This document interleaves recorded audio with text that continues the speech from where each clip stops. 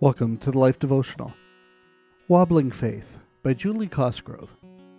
Your words have supported those who stumbled. You have strengthened faltering knees. Job 4:4. A friend and I challenged each other to begin walking every morning. We both had desk jobs and needed the exercise. I actually enjoy it.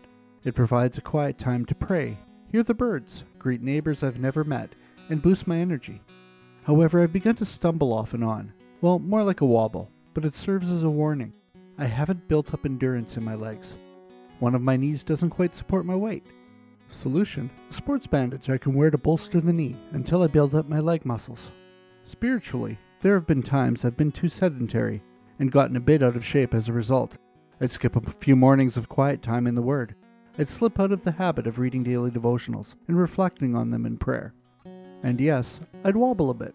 I needed the Holy Spirit's support to build my faith muscles back up. And then I needed to continue exercising my faith in order to keep in shape for what was to come around the bend in my life. In our fast-paced world, it is easy to slip out of the routine of spending daily time with God through prayer and reading Scripture.